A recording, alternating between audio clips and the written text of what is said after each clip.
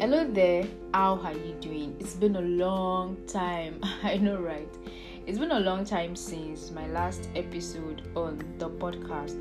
I'm here to bring you God's word, a word that will speak to that particular situation you're going through, a word that is going to bring you clarity in this season and will open you up to understand and know whatever it is that you're going through at the moment.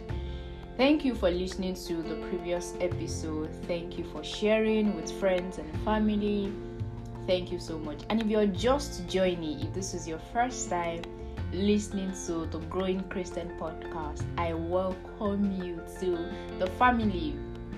Listen again and again and again and again and again. All right, so today I'll be talking about how doubt ruins our harvest. How doubt ruins our harvest. And you see, faith is like a seed you plant in the soil. Like your yam, your maize, your cocoa, your mango, your orange. Faith is like a seed that you plant in the soil. Believing, waiting in faith, trusting God, praying, maintaining a heart of gratitude, a posture of gratitude, and the likes are like water, the fertilizer or the manure that you pour to aid the growth of the seed you've planted. So faith is like a seed. Praying in the spirit, worshiping God, thanking God in advance, believing in faith, waiting on God in faith are like fertilizer that you add to the seed of faith that you've planted. However, doubt and complaint on the other hand, doubt, complaint, the cousins, brothers and sisters, goes to the seed in the soil and uproot it. So you've planted a seed of faith, then doubt sets in. Doubt goes into the soil, uproot it, then dig up the seed. Then you pray again. You hear a word, you listen to a sermon, your faith is built up again. Then you begin to confess the word. Then this time around, the seed is back in the soil. However, when doubt sets in again, the seed is uprooted. So anytime you grow your faith and develop your faith concerning that particular situation, you're planting a seed in the soil. But anytime doubt, complaint, whatever it is, comes up, it goes into the soil, uproots the seed. And you know, when there is a planting and uprooting of the same seed, it will get to a time that the seed is going to dry up and die. The seed is going to dry up and die.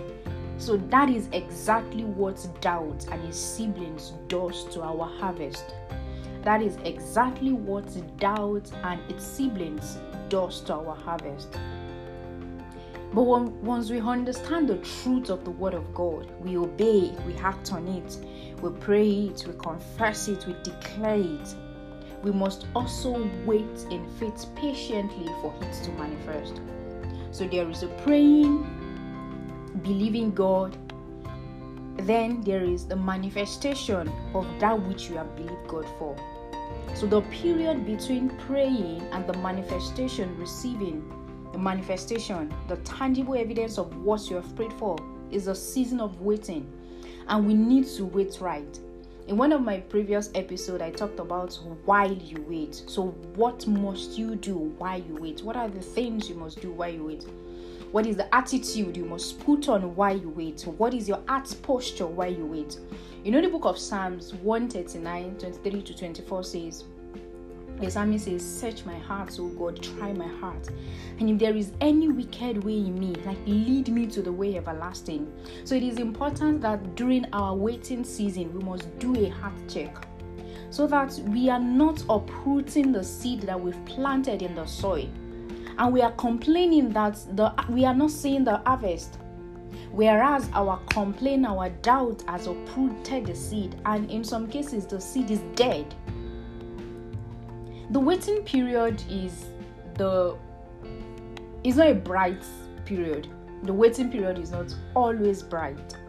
It is not a palatable period, so to say. but we must wait right. And it is in this waiting season that God is pruning us. It is in this waiting season that God is trimming us. It is in this waiting season that God is grooming us. And if we don't wait right, there is every tendency that we lose our harvest. So this is what doubt does to our harvest. It goes into the seed, uproots the seed of faith that we've planted. Then we hear a sermon. Then our faith is built up. We pray it, we confess it, we declare it, we stand on the word. Then a little doubt sets in and it goes into the soil, uproots it, and eventually the seed will die. The waiting period is not always bright, but don't let external factor supersede the internal ones. The Bible says, with joy will I draw water from the wells of salvation.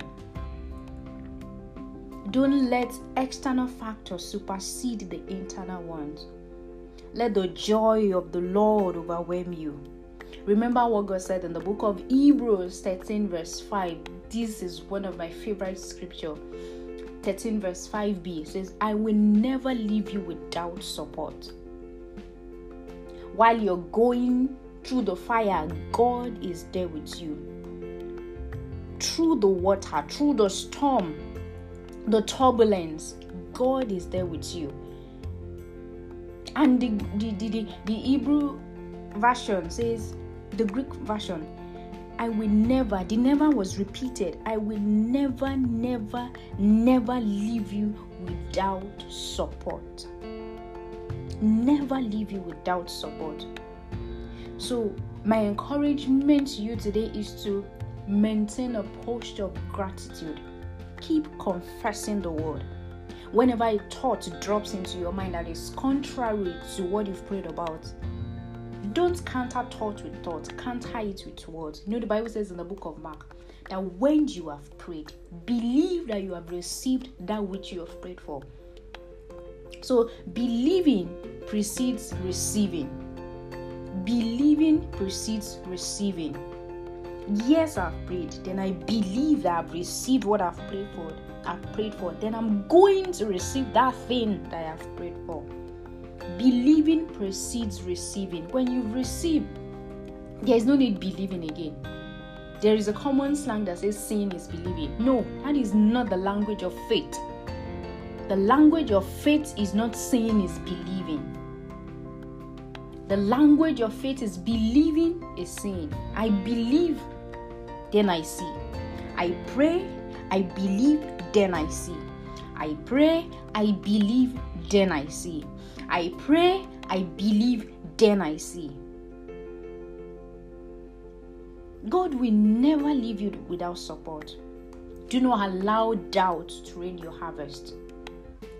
So maybe you've prayed about a particular thing in time past and you did not receive that which God has promised.